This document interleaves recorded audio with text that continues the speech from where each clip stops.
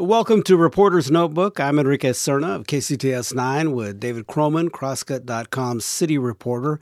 David's latest story looks at the challenges and frustration involving Seattle police reform. And David, so what's the frustration here? I'd say the main frustration is that a lot of the parties involved in pushing forward police reform feel like they've had good quality recommendations for how to change the Seattle Police Department's accountability structure. So how police officers get disciplined or how they need to report force and who is making sure those things are happening. They feel like they've had these good recommendations for a while and they want to see them passed into law through legislation. But the main frustration is that because this is a federal court case, it's not quite as easy as just drafting a bill and passing it through legislation.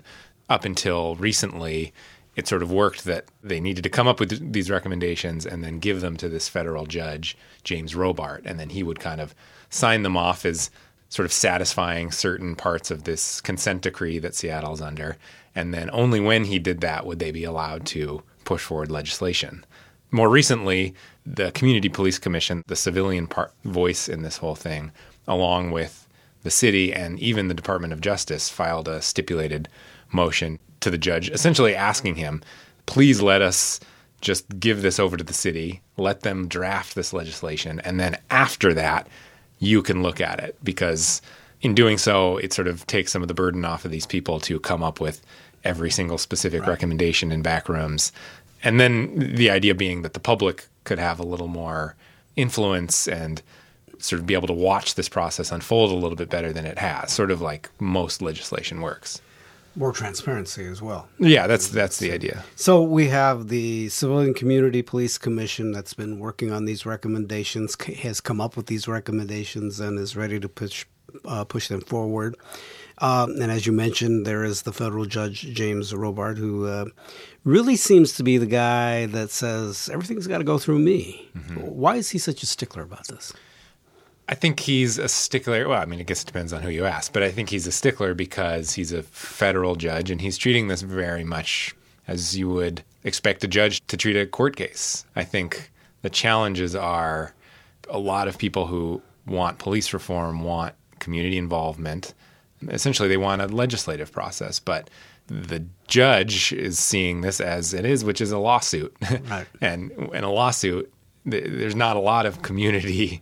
There's not a lot of public testimony in a lawsuit. And so his job, at least as he interprets it, is to make sure that this consent decree is being fulfilled. His allegiance is to this consent decree. And that's the Department of Justice. Now the consent decree is also between the Seattle Police Department, is all part of this police reform. Mm-hmm. So he's seeing it as a real legal mandate then. Yeah, exactly. I mean, through his eyes, the purpose is to fulfill that consent decree. It's not necessarily to make the community happy, which is something that does not sit well with the community sometimes. Now, another player in all of this is Enrique Bob, who is the monitor that was appointed actually by the judge.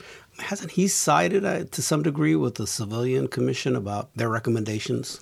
Well, the relationship with Enrique Bob is interesting because, so again, going back, the Community Police Commission and then more recently the city and the DOJ have said, if we try and go through every one of these specific recommendations one by one, this is going to be a really long process. We need to turn this whole package over to the city. Enrique Bob, though, recently essentially wrote a letter to the judge asking that they proceed in that way where they go through specific recommendations. So some of those recommendations are recommendations that the Community Police Commission supports. But as an approach to this police reform process, they don't necessarily support that approach because, again, it's not all that public. It can take a really long time to get everybody on the same page with every single recommendation. In fact, they've tried it before, and basically it didn't work. They would be in this back room for years. And so the tension with Enrique Bob is less about specific recommendations and more about just how this whole process works. And where's the city council in all of this? Well, the city council for right now is sort of on the sideline because of what we've talked about. I mean, they obviously have a huge interest in what's going on, and they're all paying attention. But for right now, they're sort of waiting to see what they're actually going to be allowed to do and how they're going to be able to legislate it. What the judge will allow them right. to do. And so the official formal request was let this legislation go through the legislative process, and then before it's passed into law, once basically the city council has approved it, it's gone through committee and all that, then Judge Robart could look at it and sort of say yay or nay. He came back recently and said, I don't want to be the one to say, I don't want to hold a veto pen, is sort of his quote. He doesn't feel like he should be in a position where after the city council spent all this time crafting this legislation, he might nix the whole thing. And so the agreement, which sort of close to what they'd asked for, is instead of the judge looking at the legislation after it's gone through the legislative process, he gets to see it before it even goes to committee. So the mayor's office or whoever is going to write this bill, and then before they even send it to the city council, Robart gets his chance to look at it. The idea being, if he sees things that he doesn't think should be in there, or he thinks unduly influence the consent decree, he can nix it before it gets too far. Community Police Commission weren't super happy with that, just because it's, for them, they've been kind of sitting on their hands for a very long time. And they did all this work, and now they're waiting. They want to have the community involvement. They want to have transparency, but yet there's the judge saying... And it doesn't. They think this new process is gonna make this take a lot longer. And then there's also, I just think, some general queasiness about having a judge play that heavy of a role that early in the legislative process. It gets into these same discussions about that you hear kind of on a national level of where does the judicial fit into the legislative. Right. So what now? What happens next? Well, on Monday we're going to have a status conference. The judge has called a status conference, which, it'll be interesting to see what he says. The sort of biggest news, which is what I was just talking about, he's already released.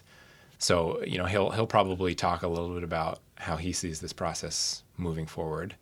And then, what in the end, it's a lawsuit. So what he says goes. So if he says, I get to see an early draft, he's going to get to see an early draft. So likely what's going to happen is exactly as we just talked about. The mayor's office will draft some legislation, which will include some of the Community Police Commission's recommendations, and then the judge will look at it before it goes to committee, say, I like this, I don't like this, and then it'll sort of move through the legislative process. Slow process. It's an incredibly slow process, and I think it's much slower than anyone was expecting.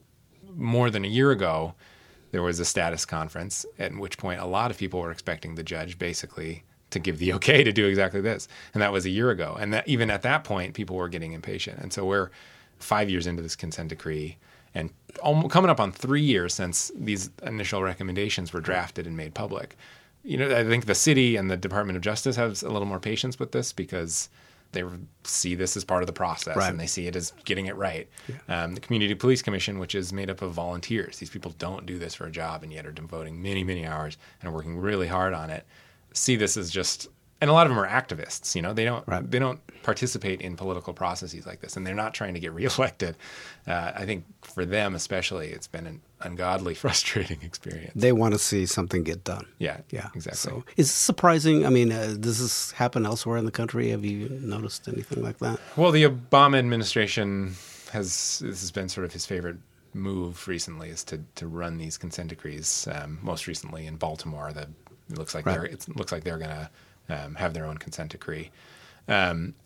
Seattle, at least under the Obama administration, is further along than a lot of other cities. They like to use, nationally, people actually like to use Seattle as an example for how this process can work.